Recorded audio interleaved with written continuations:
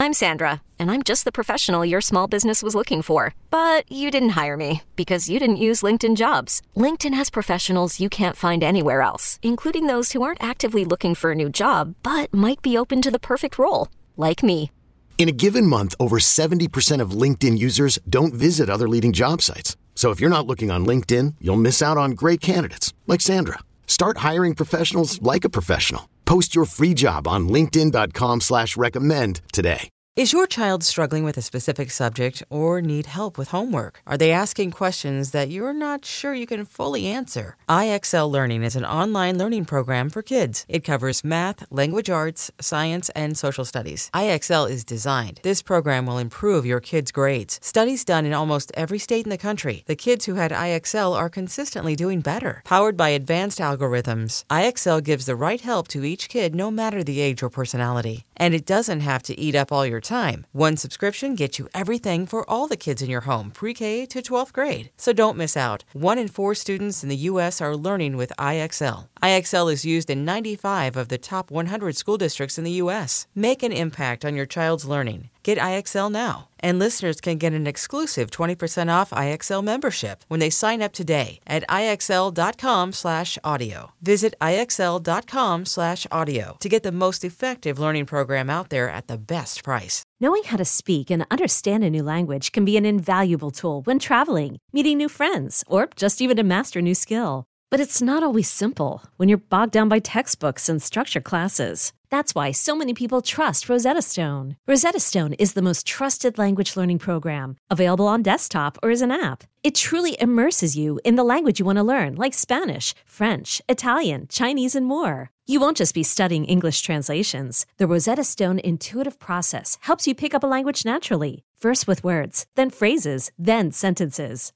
Don't put off learning that language. There's no better time than right now to get started. For a very limited time, listeners can get Rosetta Stone's lifetime membership for 50% off. Visit rosettastone.com/rs10. That's 50% off unlimited access to 25 language courses for the rest of your life. Redeem your 50% off at rosettastone.com/rs10 today.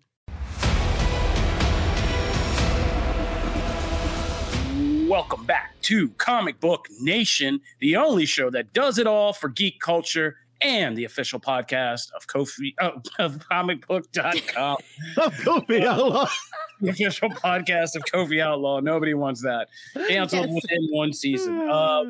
I am your host, Kofi Outlaw, and I was just getting weirded out because it looks like I'm sitting here with my buddy James Gunn in the studio. It does. It looks like he's sitting next to you. Yeah, and he's very disapprovingly. And that's probably pretty accurate for the show we have today. We are the show that does it all for geek culture, and today we are going to prove it because we are going to be going all over the place to talk about the big things that happened in geek culture this week, including the breaking news last night of a whole bunch of changes with James Gunn's Superman movie, and that's why he's kind of halfway joining me in the studio today. Also joining me, not in the studio, are my co-hosts Matthew Aguilar and Janelle Wheeler. How you doing, guys? What's up, Great. everybody? Yeah, happy to be here. Rainy day here, but happy to be chatting about geek stuff. Me too. And our fourth co-host, Mr. Connor Casey, is taking a well-deserved break and has left these shores to head over to Italy, where we imagine he is even now saying, hey, buongiorno, to a bunch of people over there. So buongiorno to Connor and arrivederci, and have a good time over in Italy. All right, couple program notes. We are Comic Book Nation, and as we say every week now, we are an entire nation of podcasts.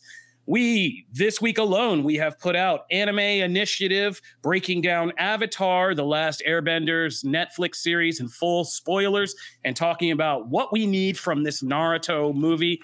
That was a fantastic discussion. We also have Matt over on the pull list every week, pulling the biggest comics and some of the indie comics you need to know about and putting you guys on to all of that. Our Quick Save Gaming segment is hard at work recapping Halo Season 2 with each episode, and Matthew Aguilar is taking every cast member who has a featured spotlight and interviewing them after their big episode to give you guys a little kind of dissection after the fact. It's been wonderful. Check that out. And our regular Quick Save segment right now is looking at Final Fantasy VII Rebirth. Matt has played the game. Our buddy Evan Valentine has played the game, and they got stuff to say about it, and they are making a sales pitch you want to hear. So those are all the things on our main Comic Book Nation feed. If you're a Marvel head, head over to the other feed and listen to Phase Zero for all the latest on what's going on with the MCU. And if you are a Pokemon fan, be sure to catch up on all the latest events in Pokemon with A Wild Pokemon Has Appeared, our Pokemon focused podcast. Say that 3 times fast. All right, those are all the program notes that we need to do. So let's get into it. Right off the top, we got to talk about the one, the only, the Superman.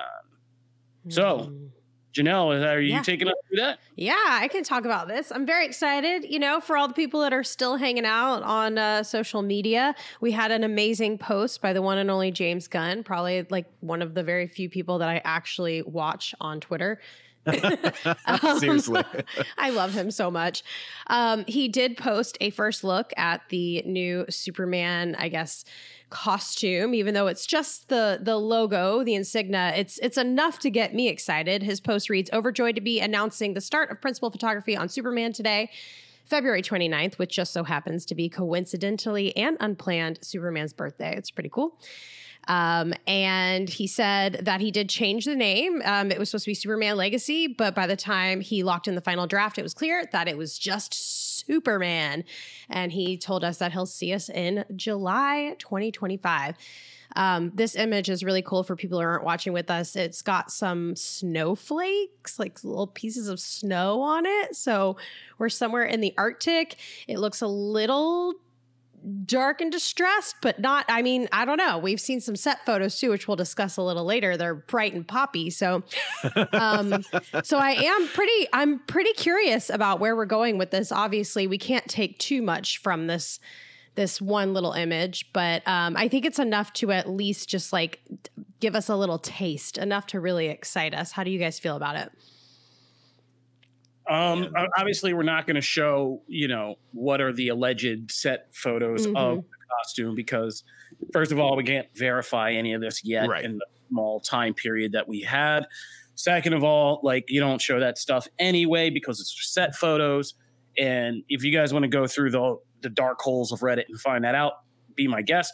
But I will say that so far, I am unbothered by any of this. Yeah. I feel like I'd have to be working very hard to kind of get upset about any of this. Even the costume in the set photos which shows a very kind of Superman the animated series style, bright trunks, short cape style costume. I'm not mad at that because, if we're complaining so much about the Cavill and the DCEU and the Zack Snyder of what we got, then this would be the opposite, right? This would be bright and shiny. Right. And I expect... if you guys don't remember who James Gunn is, I expect a Superman that has kind of brightness, poppiness, a little zaniness to it, and even gets a little funny and a little weird, because that's what we love about James Gunn. That's what we loved about Guardians of the Galaxy, the Suicide Squad. None of these movies are subtle in their coloring or their comic bookishness. Right. Yeah. Go back and watch Guardians 2 and watch the last, the third act of that film. It doesn't get much more bright, poppy, and comic booky than that. He gave us Starro. Yeah. Yeah. So we already know the boundaries of this man's imagination are so wide out, but he's good at taking, and this is where set photos, and I've grown so tired of set photos and set videos, is they don't tell you anything about the filmmaker's signature style and what this all comes out as at the end. And yeah, I expect something that makes me feel like old Superman, like Donner Superman, Dan Jurgens Superman, the animated series Superman, that vein. We all know what that feels like. And I hope we get to a thing of this character being this silly throwback kind of all shucks kind of good person. I'm ready for that. right? Aw, Like I'm ready to go shucks. back.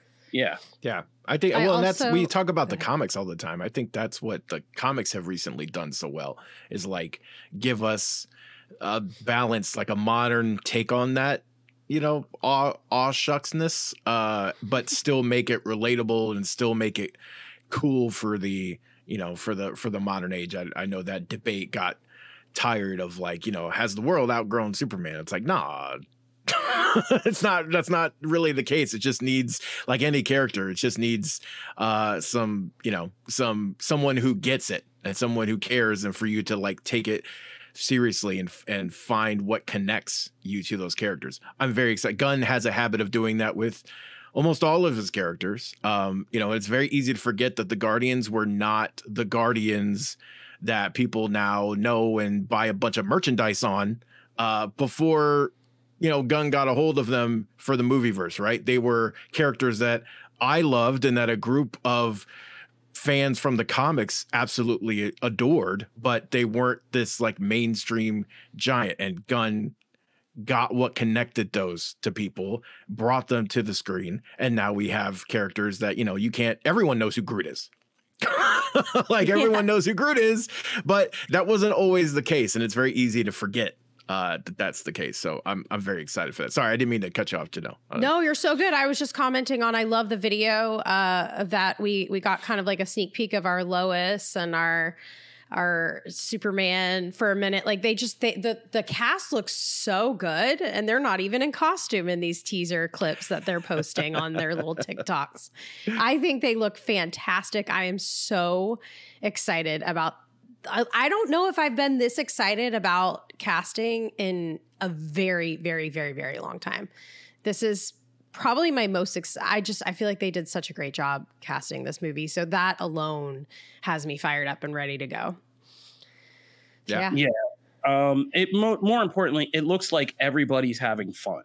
Yeah. Which is key, right? Like, I feel like the process, if nothing else, because I was a DC EU fan, and I can concede that if nothing else, it rarely looked like anybody in those casts were having fun during that whole process, whether it was making the movie, marketing the movie, or just dealing with what happened after the movies came out. It rarely looked like they were having fun. You know, some of that has to do with just the natural order of these comic book movies and what we've kind of established, bad or good, with the fandoms.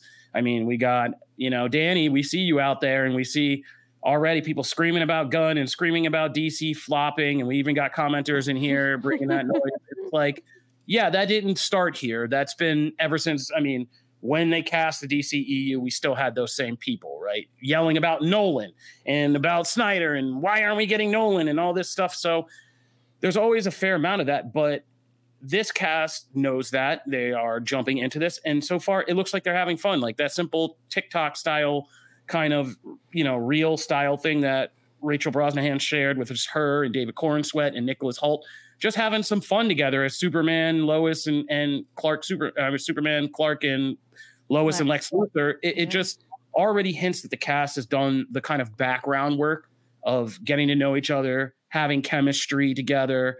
And that's something that James Gunn does very well too.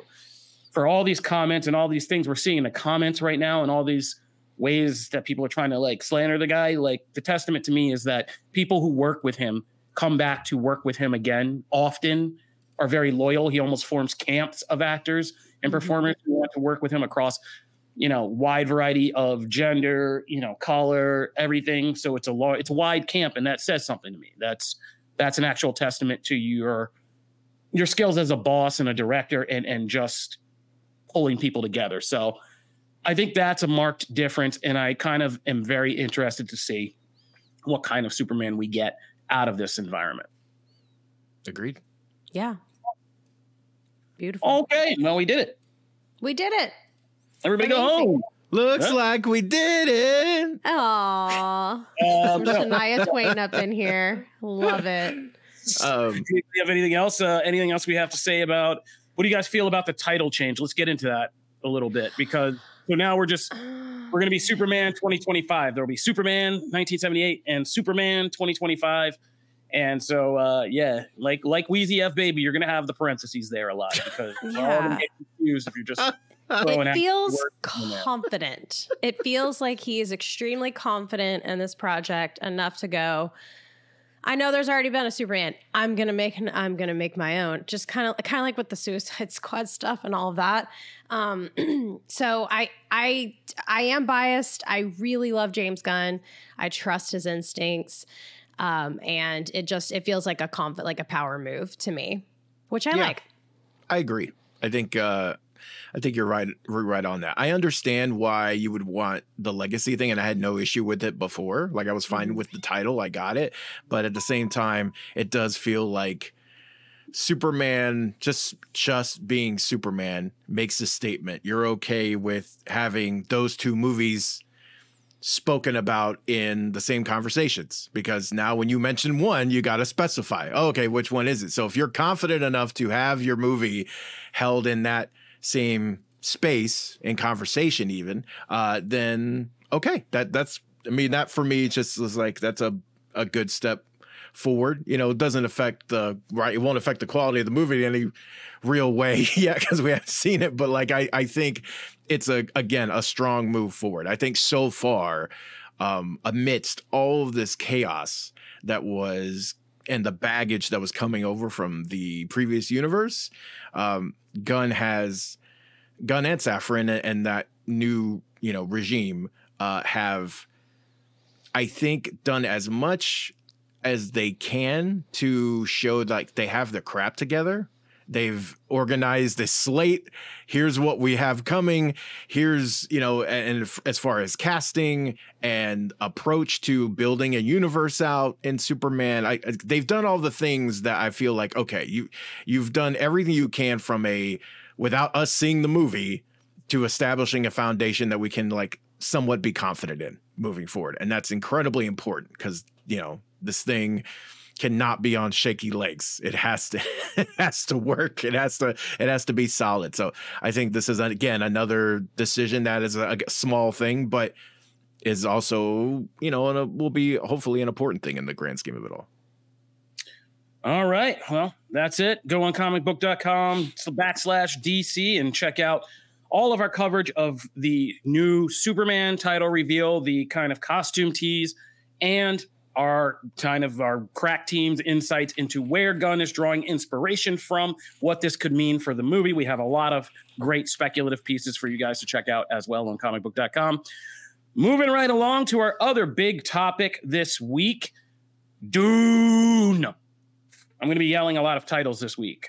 Dune is the first one. So Dune Part 2 is out. It's now in theaters. We here at comicbook.com reviewed it. None of us at Comic Book Nation, but comicbook.com's Patrick Kavanaugh reviewed Dune Part 2, and he gave it a 4 out of 5. I think I would go about around the same, if not slightly higher. I think I would go about 4.5 out of 5 for Dune 2. I think that, we joke and we've made this whole joke in the last year because of Scorsese and the Marvel stuff, but we're like, we're always dropping memes about what is or is not cinema, quote unquote. Well, Dune 2 is cinema. Okay. It is very much cinema. It is very much what you go to the movies to see. I can't recommend enough to go and check this out on a big IMAX screen. And just everything that happened in the first film and all the drawbacks are not at all drawbacks in this film. The world, what's happening, the kind of political, social whole overview of it all is a lot more pronounced in this one, and kind of really, really brings you into this world a lot more. It's a lot easier to identify with like characters like Zendaya's character, the Fremen as a whole, and that whole kind of, familiar dances with wolves story. But again, remember, this was all from Dune, the book, which was written, long before we all jumped into a lot of these movies. The scope of the direction and just like the visuals alone, I mean, I can already tell you, Dune racked up the first one so many kind of awards from, from its visual and technical standpoints. And I think this one is going to, if that one got Oscars, this one definitely deserves to be in consideration for those same awards because, yeah, just the level of visual complexity and just making this world feel real without ever tripping you up and pulling you out of it. It's pretty amazing stuff.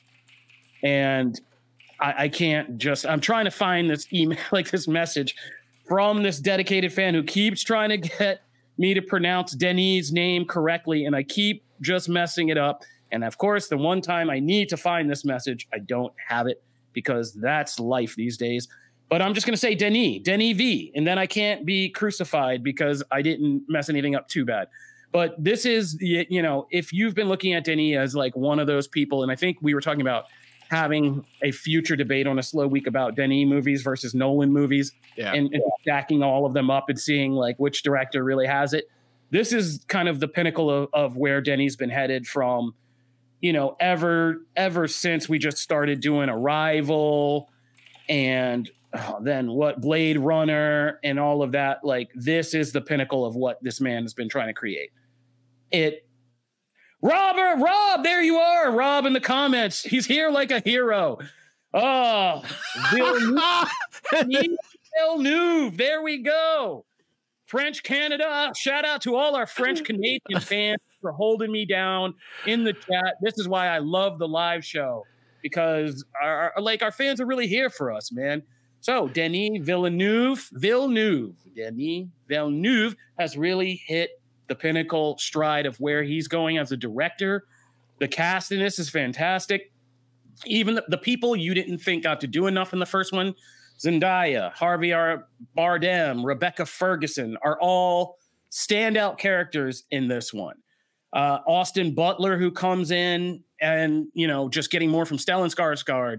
And if you didn't think Timothée Chalamet is a star, like this kid's a star, and this movie is going to prove that he can carry a movie, be a star, and very much is that next Tom Cruise in the sense of like all around guy who can really pack people into a theater and classic movie star vibe. So I'm not going to get too crazy deep into this. I can't wait to one day just sit down and watch Dune Part 1 and Part 2 as a long, just epic, because I think it does pay off so much of what the first film had to invest time setting up and just getting you familiar with this world, technology, and all the weird parts of it, like the Ben Gesserit, the voice, all that stuff, the visions, the names of, who Paul Atreides may or may not end up being. I think when you watch it as a complete story, it's actually a really tight story. And it is really well done. And I can't even I could go on forever, just the scenes when so many things are just soundstage and feel so empty, putting these actors in the desert and then layering on complex visual effects on this. There are sequences of desert battles like that are just insane in this. And like I said, IMAX, just go IMAX. I don't get paid by IMAX. I don't get a dime for saying it. I'm just telling you, if you're like a cinephile, like this is what you go to. It's that Nicole Kidman thing. You're going to be transported. Heartbreak is going to feel good in this. Our heroes are larger than life because they're on IMAX screens. It's worth it. So cinema is back, baby. This is our first Oppenheimer experience of the year. This is the one that's worth your money. So go check out Dune Part 2, and Dune Part 1 is surging on Netflix again. So check that out as well and get into this. Also, I will say, and I said this in my tweet, this movie has that touch. If you're thinking like the first one was so dry or boring and you're like, I've heard so many people like, I fell asleep a million times. Yeah, I know, phone crack kids. I know it's hard to stare at things that are too quiet. I get it. But why do they sound like Cartman? Because that's how everybody sounds to me these days, Matt. Everybody holding a phone in their voice and trying to count stuff sounds like that. Respect my authority. Yeah, respect my space. I'm in my phone. Anyway, we're getting off track here. Let's get back on track. So we're talking about, and this one will keep your attention, okay? This is not going to be hard for you to pay attention to. There's a lovely bit of that David Lynch weirdness to this movie. It's not a spoiler to say, if you don't know the story of Dune, they told you in the first film that Rebecca Ferguson's character is pregnant. Well, that baby knows everything that's going on and is a major character in this movie inside the stomach. So there you go. And so if you thought Venom is great because Tom Hardy is talking to himself, just go see Rebecca Ferguson carry a whole movie talking to her belly. It's amazing. So yeah, there's this weirdness to it that is a lot better, and some humor and comedy in this one that you didn't get in the first film. The Fremen are great characters, and this version of them they're really entertaining. So Dune 2, go see it. Go see IMAX. Report back. I'm going back to see it again with my fam. Oh yeah, no, I got to see this one because sandworms. It's all dope. So it's Dune time, baby. We eating good. Hey, it's Kaylee Cuoco for Priceline. Ready to go to your happy place for a happy price? Well, why didn't you say so? Just download the Priceline app right now and save up to 60% on hotels. So whether it's Cousin Kevin's Kazoo Concert in Kansas City, go Kevin, or Becky's Bachelorette Bash in Bermuda, you never have to miss a trip ever again. So download the Priceline app today. Your savings are waiting. Go to your happy place for a happy price. Go to your happy price, Priceline. When you need mealtime inspiration, it's worth shopping Kroger, where you'll find over 30,000 mouth-watering choices that excite your inner foodie. And no matter what tasty choice you make, you'll enjoy our everyday low prices, plus extra ways to save, like digital coupons worth over $600 each week. You can also save up to $1 off per gallon at the pump with fuel points. More savings and more inspiring flavors make shopping Kroger worth it every time. Kroger, fresh for everyone. Fuel restrictions apply. Another day is here, and you're ready for it. What to wear? Check. Breakfast, lunch, and dinner? Check. Planning for what's next and how to save for it? That's where Bank of America can help. For your financial to-dos, Bank of America has experts ready to help get you closer to your goals. Get started at one of our local financial centers or 24/7 in our mobile banking app. Find a location near you at bankofamerica.com/talktous. What would you like the power to do? Mobile banking requires downloading the app and is only available for select devices. Message and data rates may apply. Bank of America NA, member FDIC. And we didn't just, and somebody tweeted me today, we're not just eating on this front, are we? This week has been rich. We got Dune Part 2 for movie heads. And if you're at home just trying to cop some TV time, you're eating on TV too. Guys, let's all link back up like Voltron here. Shout out to Brywood in the comments. Love our regular commenters. Brywood is an awesome longtime commenter as well as All in the Game over on YouTube. Shout out to All in the Game. And I was talking about All in the Game. I was saying that, the comments from Facebook were getting a little crazy during the James Gunn thing. But Facebook is always, it's always a savage. It's the Wild West. Also, shout out to Addie. Thank you for complimenting my Cartman. I appreciate it. All right, guys. So I'm curious to hear you two talk for a bit because, I got stories about Shōgun. It's not a secret. I've tweeted this out that Shōgun, when I found that book, it was one that was in our house for a long time, but you discover old books your parents or your older siblings might have had. And I read that book, and that book owned me. Before Game of Thrones ever, snatched my life away from me for a couple of years, Shōgun was a book. I think I was in college and in between, years of college in the summer. And that summer, I didn't go outside. I was mostly reading. If I went outside, it was to find a tree and read Shōgun. This book it's been a great since 1975 with good reason. It became a great kind of 70s, early 80s TV miniseries that a lot of people loved. So, there was a lot of stakes bringing it to a modern TV audience, but I'm going to save my thoughts till the end. I'm so curious to hear you guys, who I assume you both weren't familiar with the novel or anything before this, because I didn't know there was a book. Same. No idea. So Shōgun the book, little history. Shōgun the book was written by James Clavell, who spent 3 years of his life researching real history. So a lot of this is a fictionalized version of actual history that actually took place in feudal Japan. And I'm not going to tell you where that history ends because I feel like that's too many spoilers, but it is based on actual history and actual people that existed. So it is a famous novel, and it's a really good novel. But Janelle, you want to jump in first? Sure. So I got through I watched the first episode. Guys, it's race weekend in F1 too, so I've been really focused on that as well. It's the first week back in F1, so very exciting stuff. They also dropped Drive to Survive, so it's been a little bit crazy for me this week. And Love Is Blind dropped another, couple of episodes. So if you guys ever want to talk about any of that stuff, tweet me or X me or whatever it's called. But yeah, Shōgun. I watched the first episode. And I had to pause it right before we started the show. And it has been driving me absolutely bananas, like that I didn't finish this first episode because I was so in it. And so I am so pleasantly surprised. I had no idea what I was getting myself into. When Kofi suggested it, I was thinking maybe, is this an anime? Like, did they do like a live action version of another anime series or something? Because I know Kofi loves his anime. And I will warn anyone who hasn't watched it, there is a lot of translation things. You need to actually read the captions. But I love that. I think that's so authentic. And it's spectacular. And you get that there is this juxtaposition between an English-speaking character and Japanese-speaking characters. And I love that because it just feels like very authentic. The violence is there. The cruelty is there. The drama is there. The costuming's spectacular. The acting is out of this world. Special effects, it seems like it's a lot of actual real life effects. Like they're showing diseased teeth and it's gross. There's really gross stuff.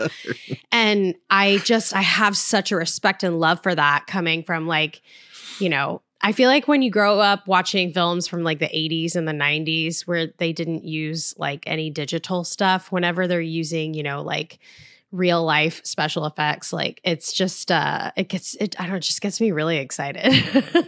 So yeah, I mean, I don't know where the story's going, but I am incredibly intrigued and I can't wait to watch the next episode. I love that this one is releasing in episodic. It's not all just a binge show, and I've really been loving that lately. Shout outs to any show that is actually releasing by episodes, because I like to go over each episode weekly. I love getting on the podcast and talking to you guys about each episode. I love that. I'm kind of over binge watching shows, honestly. It's How dare you?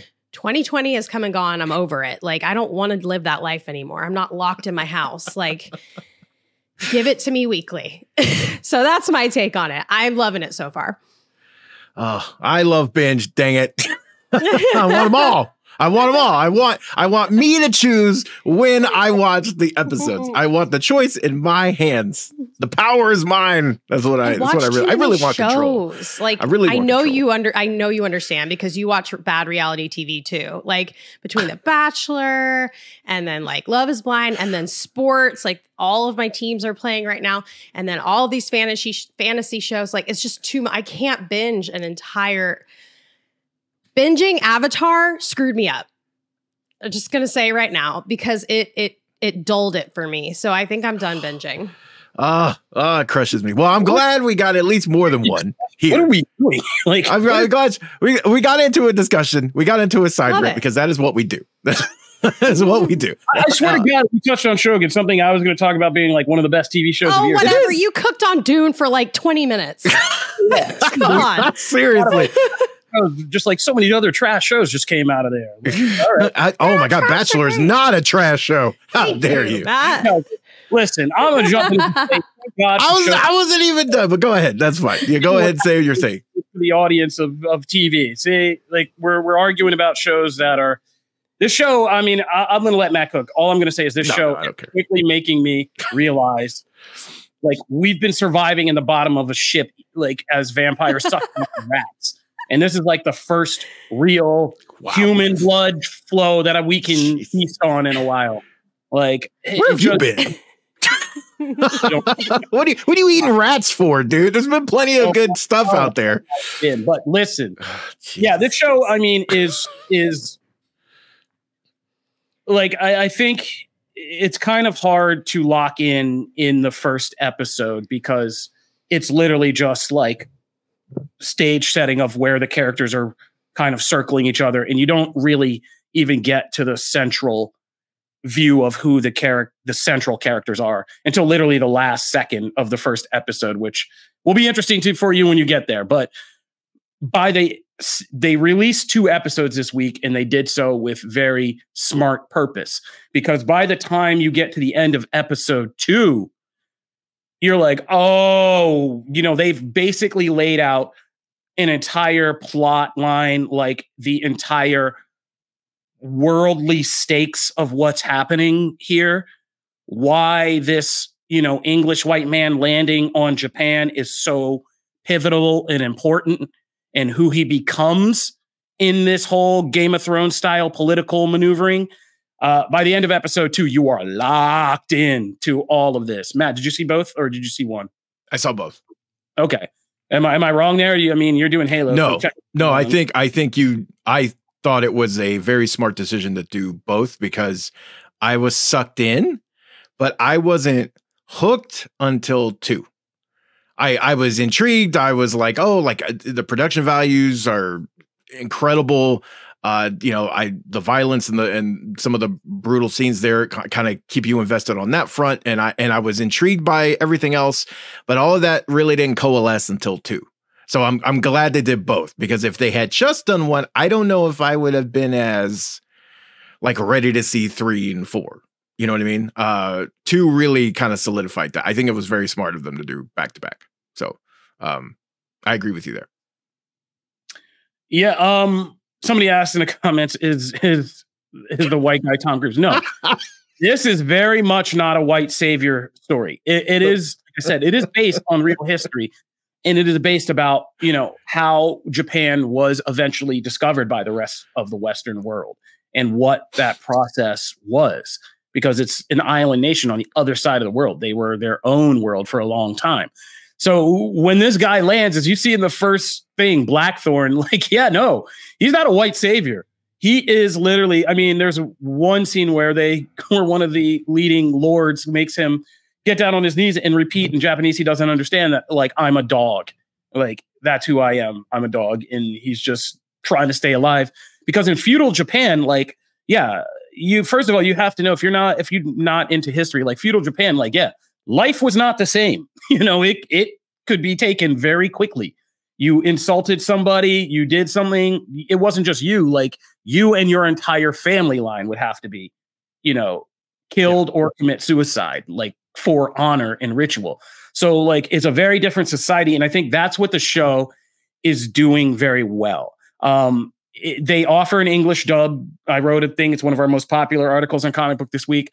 Shōgun offers you an English dub for all of you who want to watch it that way, if you're not into watching the Japanese language and subtitles, because they did go for the authenticity of what it was like when this English, or he didn't speak English, it's Portuguese, but they just translate the Portuguese. They represent it as English. But, and the language barriers are a huge part of this book, because of the political maneuvering has to do with interpreters, what's being said, what's being conveyed, what the person listening actually understands versus the agendas of what's being said is a huge part of the book. So they're doing all that very, very well, and kind of taking the time to really, by the end of episode 2, letting you know who the principal characters are and their complicated nature. Nobody is a good guy. Nobody is an evil person. Everybody has their own agendas, their own goals, and their own scars that we're kind of slowly learning about. Everybody's done some ish to get to where they are, and we're kind of learning about that as things are going on. And there's also interesting religious division and stuff like that in the history of like Protestants versus Catholics and all that stuff by country. It's all history, drama, and everything we love about Game of Thrones in a TV show like that set in feudal Japan. So if you're a fan of like samurai or anime or that whole Eastern vibe, like, yeah, the production values on this are second to none. So far, I'm going to go out and say I think it's the best TV show of the year so far. And I think it could be in the running for being the best TV show of the year already. I feel that way. Like, I don't even want to be here doing this right now. I just want to be like in a dark room watching more Shōgun. Like, and I love that this is a book with a beginning, middle, and end, character arcs, all of that. We're not getting to Game of Thrones season 8 or like on this. Like, it's a limited series, a complete story, and therefore I believe in it so much more that it'll just be good from beginning to end. And when it's done, it'll be a piece of content that we can point to and be like, that is dope. And in a year that we're getting this and Blue-Eyed Samurai on the animated front, and both of them are this dope, man, I'm thrilled. Like, I'm kind of really happy right now. But check out FX's Shōgun. You can check it out on Hulu. The first 2 episodes are streaming in Japanese language and with subtitles and English dub right now. And I'm going to be honest, if you're not going to see Dune 2 this weekend, I don't think there's a better thing to do with your content this weekend. So I would definitely put it to the top of your list, because we will be checking back in regularly for it. All right, let's take a break, pay some bills. And when we come back, we still got plenty to talk about. We got to talk about another movie that's out that you guys can check out this week. We got to catch up with Halo. Matt always has Matt's agenda, and he's got a thick one today. So come back for all of that.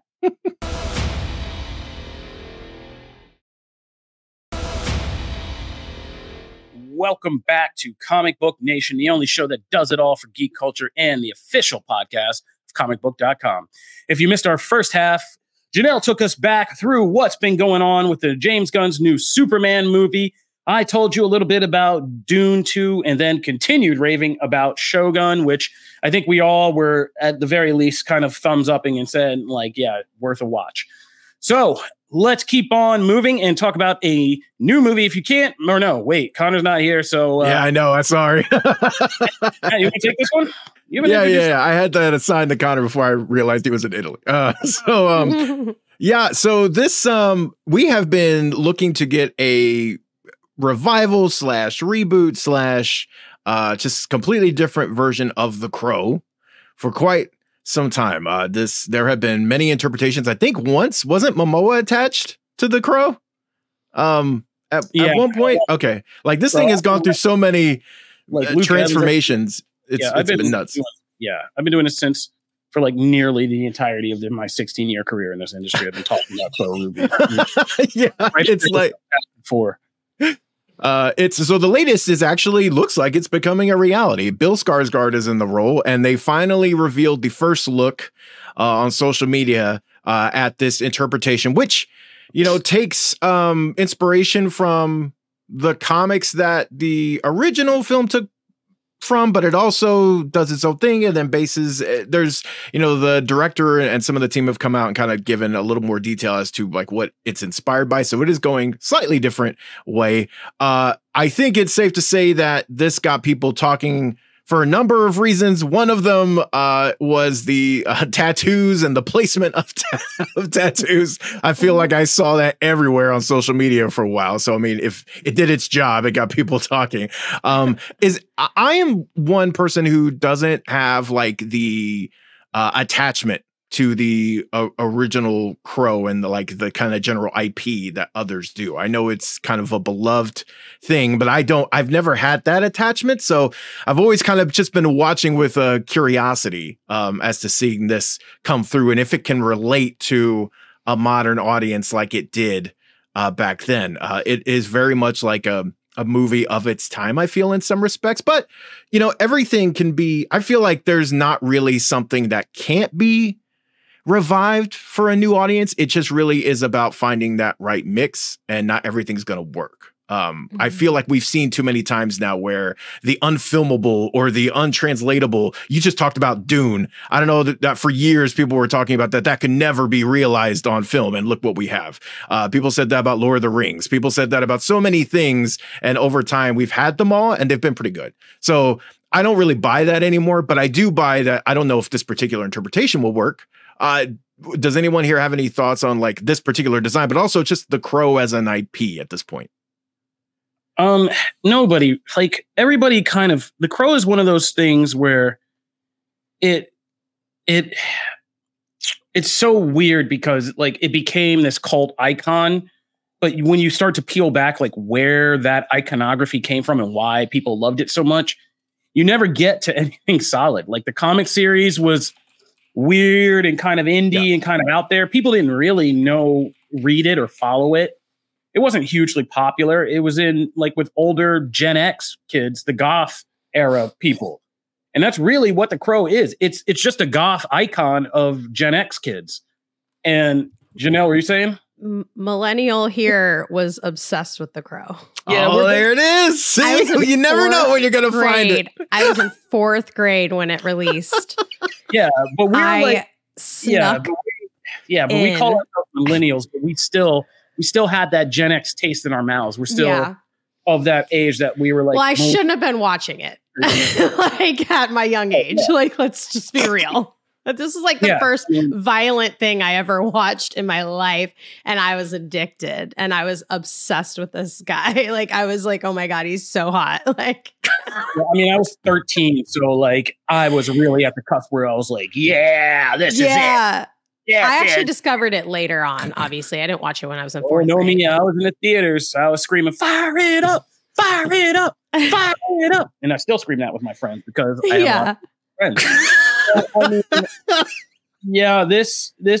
It became, as Rob is pointing out on Facebook, it was tragically, like so many other things, the death of Brandon Lee. Right. Mm-hmm. That film from being just a weird kind of comic book cult film into being this, eulogy to this actor who was just getting started.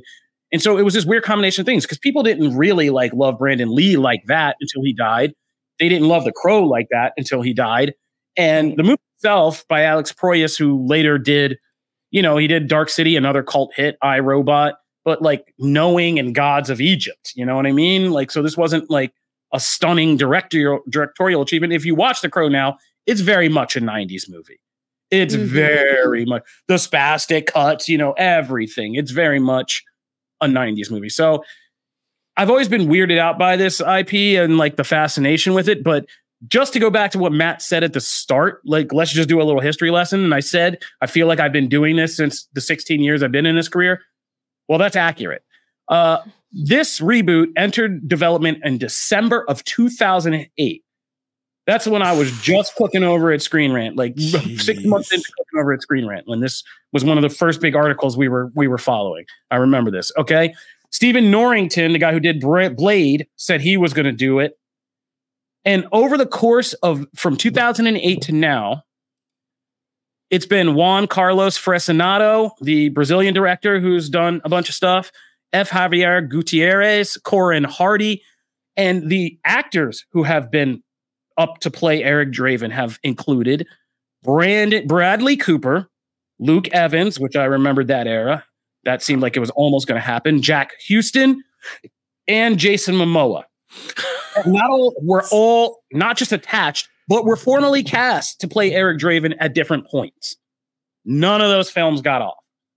The Crow is very much a story that is just tied to a place in a time. And unless you're trying to recapture 90s goth, then it looks like what they're doing is what today's weird alternative scary person would look like, right?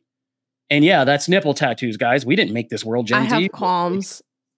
And I want to hear the qualms. I want to hear the qualms. I need long hair. Like, we need long hair. I need that. That's my only thing. Like, I need wet, long, like weird hair. You need Roman Reigns hair. Yeah, we need the original. We need the original long hair. And honestly, like in the fan like art that people made, they did always draw him with like long hair, and he looked great. So I don't like this weird like bowl cut thing that is going on.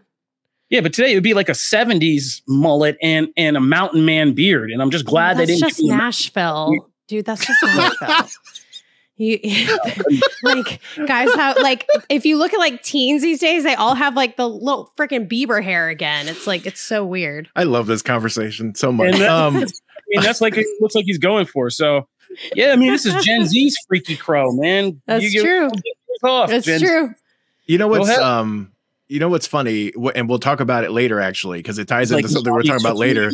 Own time. But like I think one of the biggest endearing parts of like kind of the Crow legacy is in wrestling, because Sting was clearly influenced by the Crow when he made that huge turn, the bat, the trench coat, the face paint, the long hair, and that has become iconic. I mean, that's an iconic, like everybody knows who Sting is. You know what I mean? Yeah. Even if you just look at him, you go, oh, that's the Crow. Like, you know what that is. And they've been tied so closely. And, you know, we'll get to that because he's, you know, retiring. This will be his final match here this coming weekend. But like, it's insane that like one of the most enduring parts of that legacy is in wrestling. It's like something completely unrelated to, you know, the movies and stuff. It's interesting. I did not think this would generate this discussion, and it has been delightful. So there we go. Also, the body is all day today, man. Yes, we're all over the place. See what happens when Connor's gone? It's like, oh, other people talk. I'm sorry. Was that mean? Was that mean? Was that mean? Hey, wow. Oh, you guys are feeling. Don't let me talk too much because, like, I'm just checking him out. Like, just shut me up. I was giving you crap. He looks great. But I don't know. Something about my dark twisted soul as a kid. Brandon Lee and the Crow was like my biggest crush, and now I'm like, oh no. I mean, that was like an entire generation. An entire generation of girls who made questionable guy decisions because of that movie. Yes. The amount of men made questionable guy decisions because of that movie. Like, if a lot of us made questionable wardrobe and makeup decisions. Yes. Movie. So yeah. You trying to store all your photos of your black nails from 1995, 1999 and all that? Like, yeah, we know where they are. All right, so it's going to be interesting to see. But Bill Skarsgård, I mean, we don't talk about him. I mean, he's good. I mean, this man's been Pennywise the Clown. Even in Barbarian, he's good. Kind of keeping you guessing about whether this guy's crazy or not is what his signature is. And I feel like that's the part of the Crow you got to remember. Eric Draven's pretty brutal. He brutally murders the people that, you know, wronged him. So. Oh no, guys, I just found more images. And yeah, no, he's like not even gothic. He has a mullet. It's a freaking mullet. What did I tell you? It's a mullet. No. No, that's natural. That's natural. Nah, bro. Oh, God. These guys are different. God. They got 70s mullet, handlebar mustaches, and they think this is all cool. And he's like, wearing like a bright blue jacket with like, he looks like Pete Davidson. Yeah. Hey. Hey, man. Literally. No. What are we doing? That should have been the Crow. Okay. Now we're going to have some issues. Great tweeting on Twitter right after this. Like, oh, man. Hey, man. I mean, to be fair, Janelle, you're in good company. Like, honestly, I don't think anybody's like been overwhelmingly happy with this. So. I want gothic, not whatever rapper Post Malone. I don't. Emo. Post Malone. Wow. He looks like Posty back in the day. Back when Posty was not doing country music. Oh man, Posty out here catching strays. This is nuts. I love Posty, but so like much shade. I don't need Posty as the Crow. So obviously the Crow is a hot button IP to this day. You said it wasn't relevant.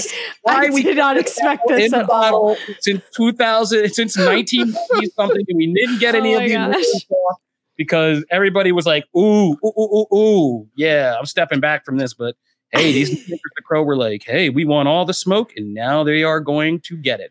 Go on comicbook.com movies and leave your thoughts. We're going to move on out of this dangerous terrain and go somewhere a little bit safer.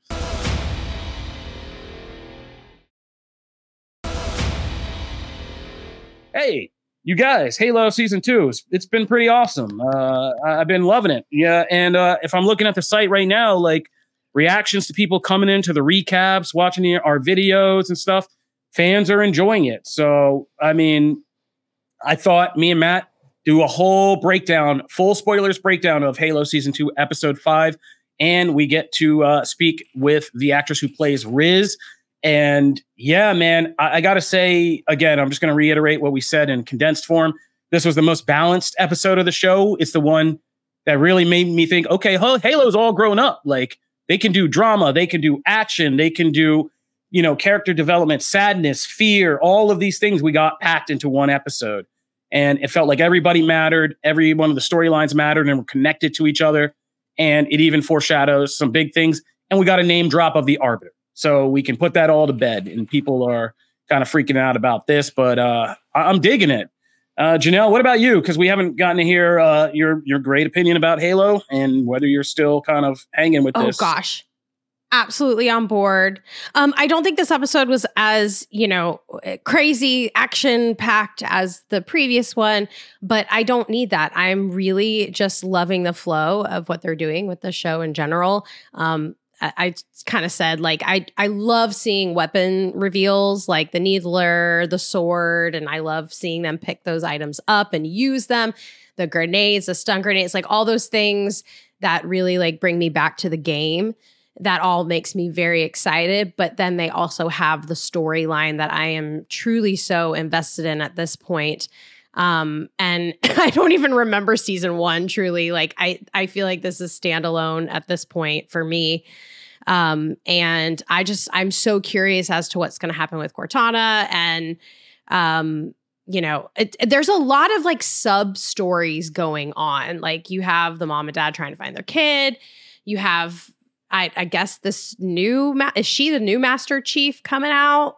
Like, commanding forces? Like, we just have a lot of different things happening. And that's so okay because I'm following it all, which is great. Luckily, I'm not too confused. Oh, and then the super white-haired blonde girl, she's twisted as heck, but I'm so interested in what her mission is. Like, is she actually feeling guilt, remorse? Is she kind of identifying with humans? I don't know. Like, I'm on the edge of my seat every episode trying to figure out where we're going, and that's cool. Yeah. Yeah, here. I mean, you can hear, me talk about the show in the spoiler thing, so I won't regurgitate my gushing. What I will say is that because I'm feeling spicy today. I have seen some truly just stupid takes online about the show. Like, I've read some headlines and I go, God, like, I mean, I understand that there are certain things and elements to the property in its name that are like, oh, when are we going to get to that? When are we going to get to that? And I understand it to a degree. But if it pops up on screen and I don't care about anything else other than, oh, it showed up, then you have a bad MCU show. Because that is what the MCU started becoming, was a bunch of just references and cameos to things that I don't care about.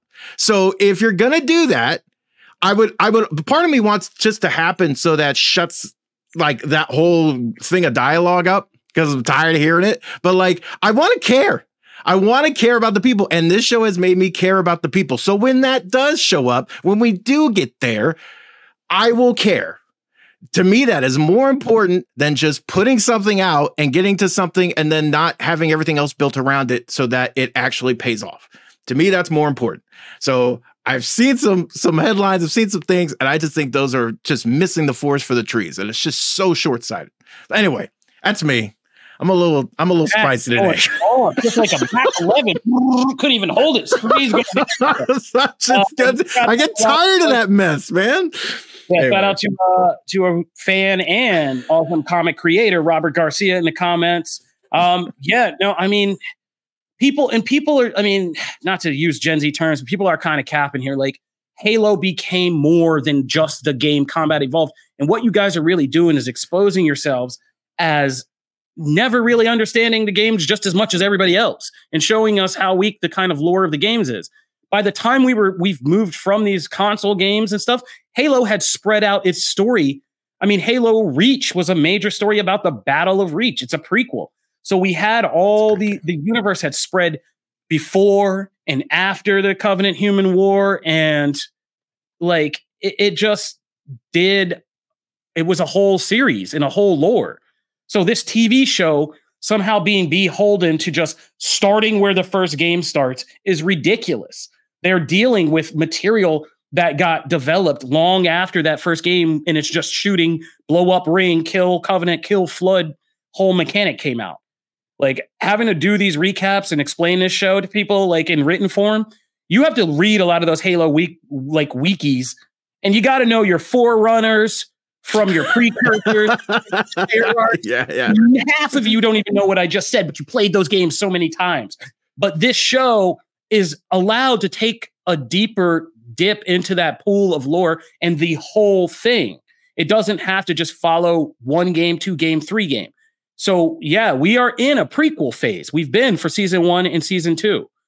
We're not to the events of Halo Combat Evolved, the first game yet.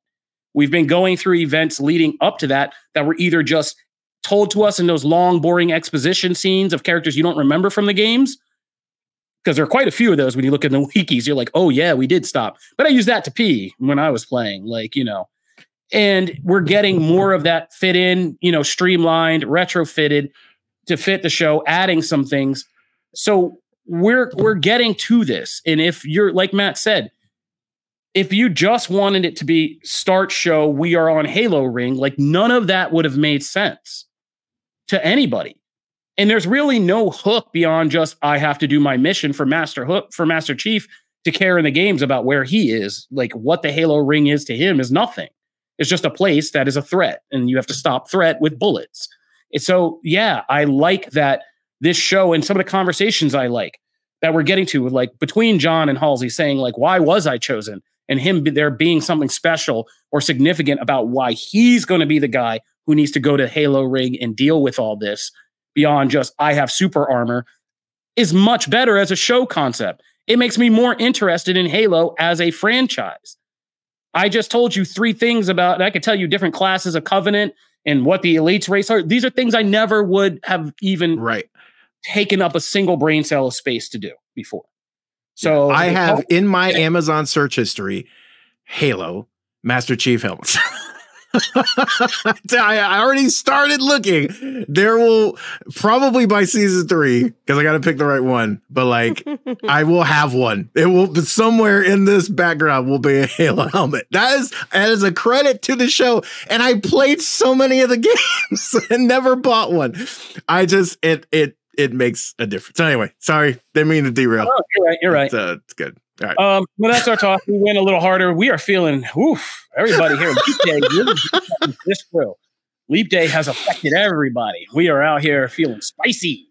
An entire show. I want chicken now, thanks for the comments. So yeah, entire show of helmets is Matt's end goal for this. We can skip the next thing. We don't have to get too deep in it because I'm still watching it. But Code 8 Part 2 is now out on Netflix.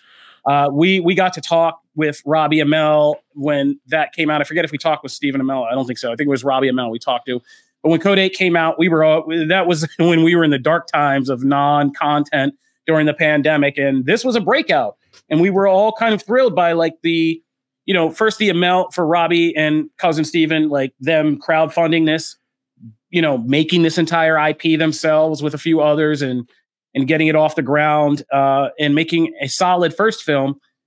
They've gotten a bit more to work with, and I still love this world, and I love that they don't go too crazy with it. Like, it's not like what was that? Oh, Push, that Chris Evans movie, like where it was just like, okay, superpowered people in real world, but then it gets so over the top crazy so fast. I like the world they've built here, where it explains why superpowers aren't out of control, who's controlling it, like how it comes up a whole new underworld. It's pretty entertaining, and I'm liking Part 2 so far. Yeah, no, I haven't finished it either, but I enjoyed it a lot. I will say that was one of my favorite interviews we did because me and Kofi did that together, I believe. And we were talking to Robbie, and he was like the nicest person, especially when I started the interview muted, asking questions because I was trying to inhale my breakfast. And I had it like over here to the side off camera. So I didn't want like the mic to pick up me eating eggs. And then he's like listening very intently to like me say nothing because I'm muted. And then I explained this to him and made him laugh. So that was one of my favorite Robbie. I will always associate that interview with the show, with this movie. Oh no, he's great. He's so great. I got to interview him during COVID for Upload for Comic-Con at home. And he's just so lovely. Also a big fan of F1. And yeah, I watched the whole thing, by the way. I loved it. We sat down and made a big night of it, date night, and watched this. And my husband did not watch the first one, but he followed this one perfectly. It was fine. I will say that like, I feel like the end definitely is quite rewarding. I don't know if they could do something from here, I guess they could. But if it is the last of the Code 8, like I feel like they wrapped it up pretty well. And their villain, this guy who's the villain, it is unexpected. It's really, really good. Like it had a couple twists that really got me. And obviously, like I think they're hitting a lot of like political things. And I think that's really great. Yeah. I loved it. Yeah. Very, very good. I enjoyed it so far. And I also, as to mention what Janelle said, I didn't get a chance to go back and watch the first one. And I actually picked up pretty easily. I was right back into it. So a credit to them for doing that, because it's been so much time between them. No, but I remembered it. I was like, oh yeah, no, I remembered the world and just like all the rules and all that. And both are back in the top 10 of Netflix right now. So you can go check out both Code 8s if you're looking for a double feature that's not Dune Part 1 and Dune Part 2.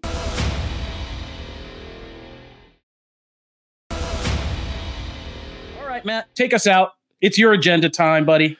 Time for you to cook.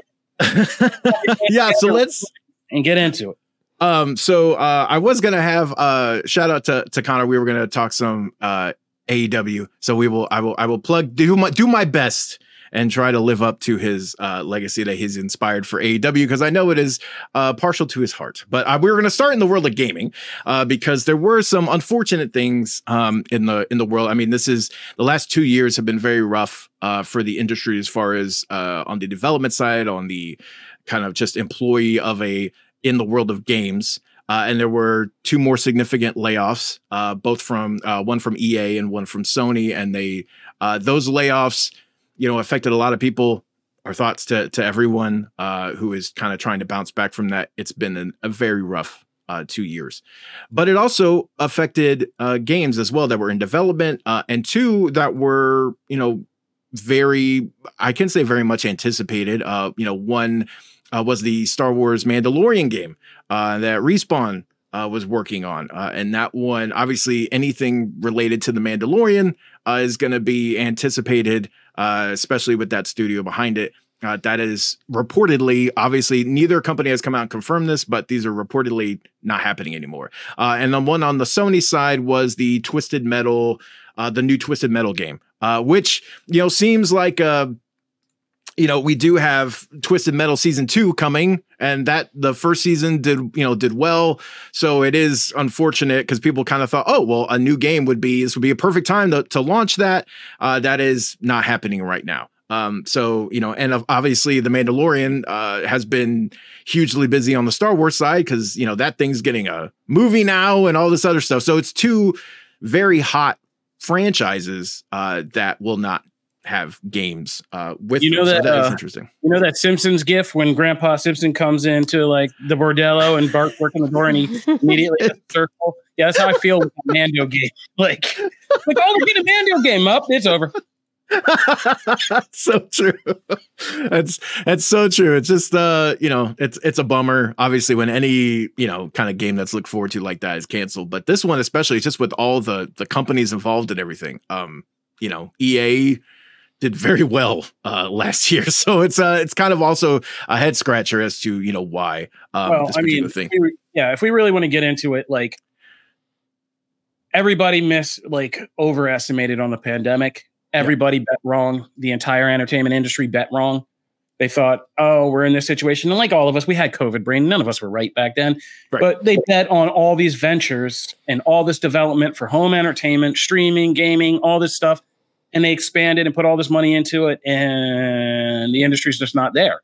And we are seeing across the entertainment industry in all areas just the rebalance and the shrinkage of that. And it's rough, man. It is not rough anywhere right now.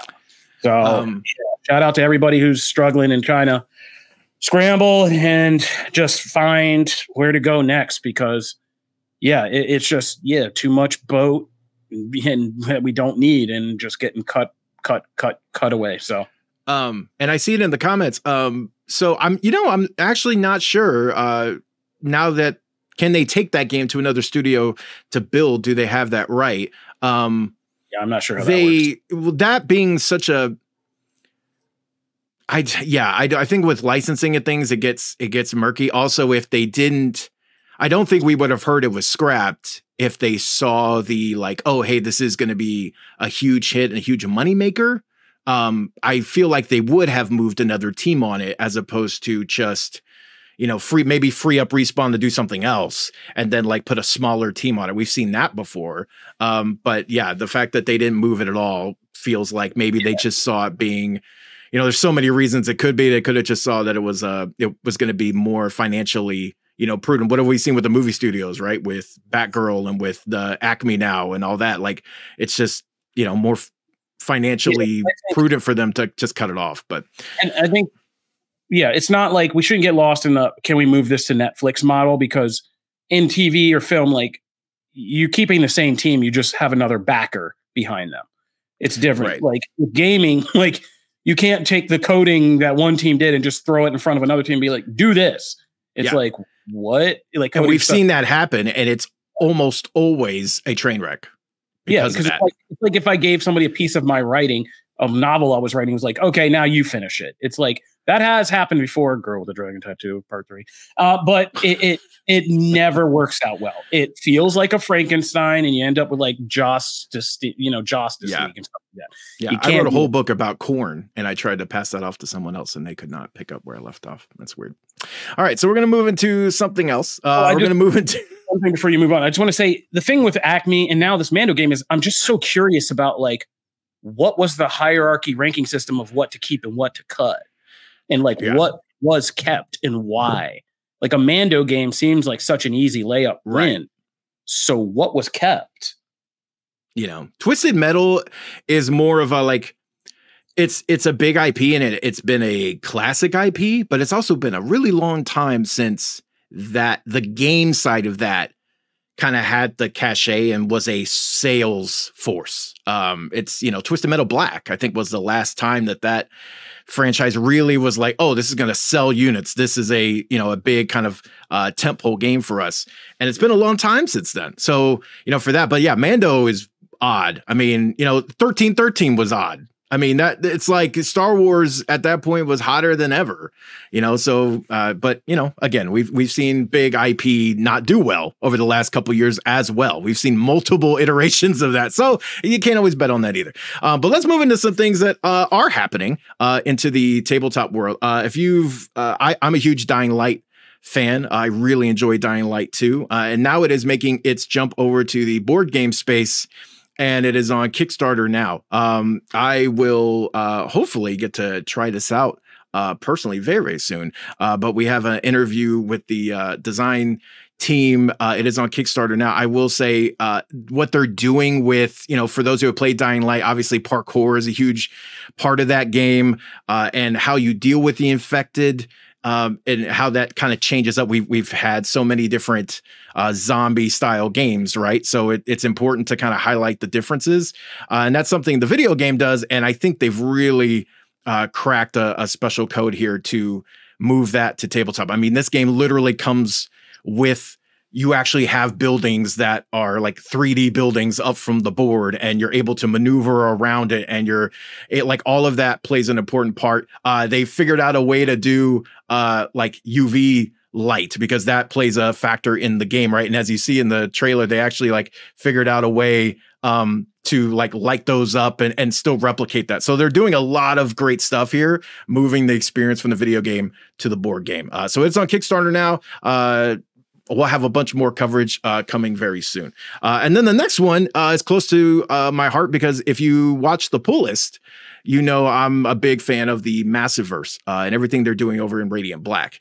And there is actually a Massiveverse card game that is currently on Kickstarter right now. It's a like straight up battler, like 1v1.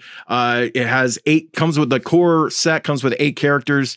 It's like the big guns, and then they're villains. So if you're a fan of that expanded universe, Rogue Sun, Dead Lucky is actually one of the more challenging characters to play, because you kind of start off like you have to essentially armor her up and get those cards into your deck, but then she can like go full mech. It's really cool. They've paid a lot of attention to how the characters are unique in the comics and really turn that into an actual game you can play. And the art's fantastic. And so I'm a really big fan of this. Also, it's like super quick. It's something that someone can teach really quickly, which is just so important to me for board games, to get past that kind of intimidation factor and stuff. So yes, definitely something to check out. We will have more coverage of this as well, and my impressions will be up on the site relatively soon.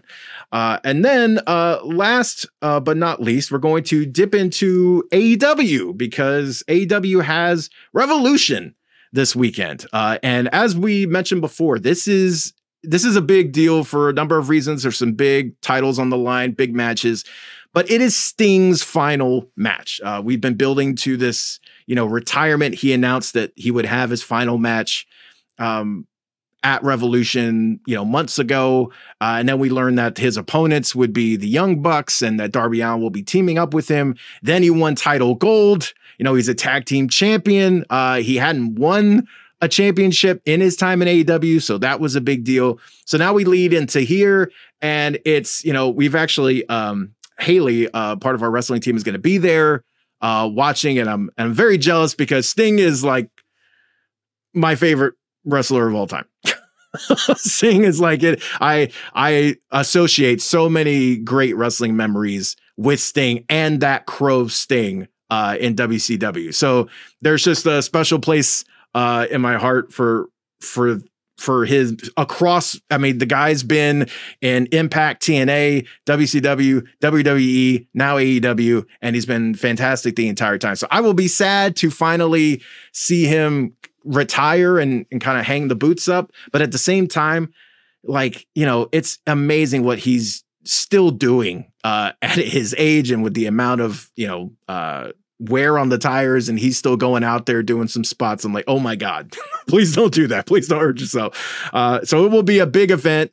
And I am jealous of anyone who gets to kind of be there live. It's going to be something special. Of course, though, we do have some other great matches. Timeless Tony Storm is going to be facing Deonna Purrazzo for the AEW Women's Championship. We also have a three-way, a triple threat. And so Samoa Joe will be defending his championship. So it's a great card. It's going to be a long night, but I mean, I got to say, everyone's going to be paying attention to Sting. We could get a surprise. It was actually something I was going to ask Connor about. We could get, there's been a lot of rumors for Okada showing up in AEW, and this could be the spot to do it. So we'll see. They might save that for later. Obviously, there are also the heavily implied rumors of Mercedes Moné jumping to AEW, but that doesn't seem to be happening here. That's going to happen in its own event. So lots of intrigue around here. I think it's, last year was a little rough for AEW, and just because of all the internal turmoil and the CM Punk stuff and all that stuff.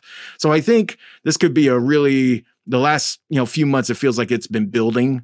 And I think this could be a really great way to set off the rest of the year. So we will see how this goes. I will get all of Connor's impressions later on a later episode. We'll revisit it and see what we think. But that is wrestling this weekend.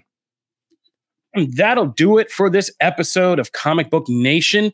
But this is just the live show. You need to go back into the feed if you want to go and hear us talk about Avatar: The Last Airbender in full spoilers, what's going on with the Naruto movie, the comics like Radiant Black, Spider-Man Gang War, and why we keep stumping just almost religiously for DC's The Penguin series right now. If you aren't reading that, go listen to Pull List and check out why.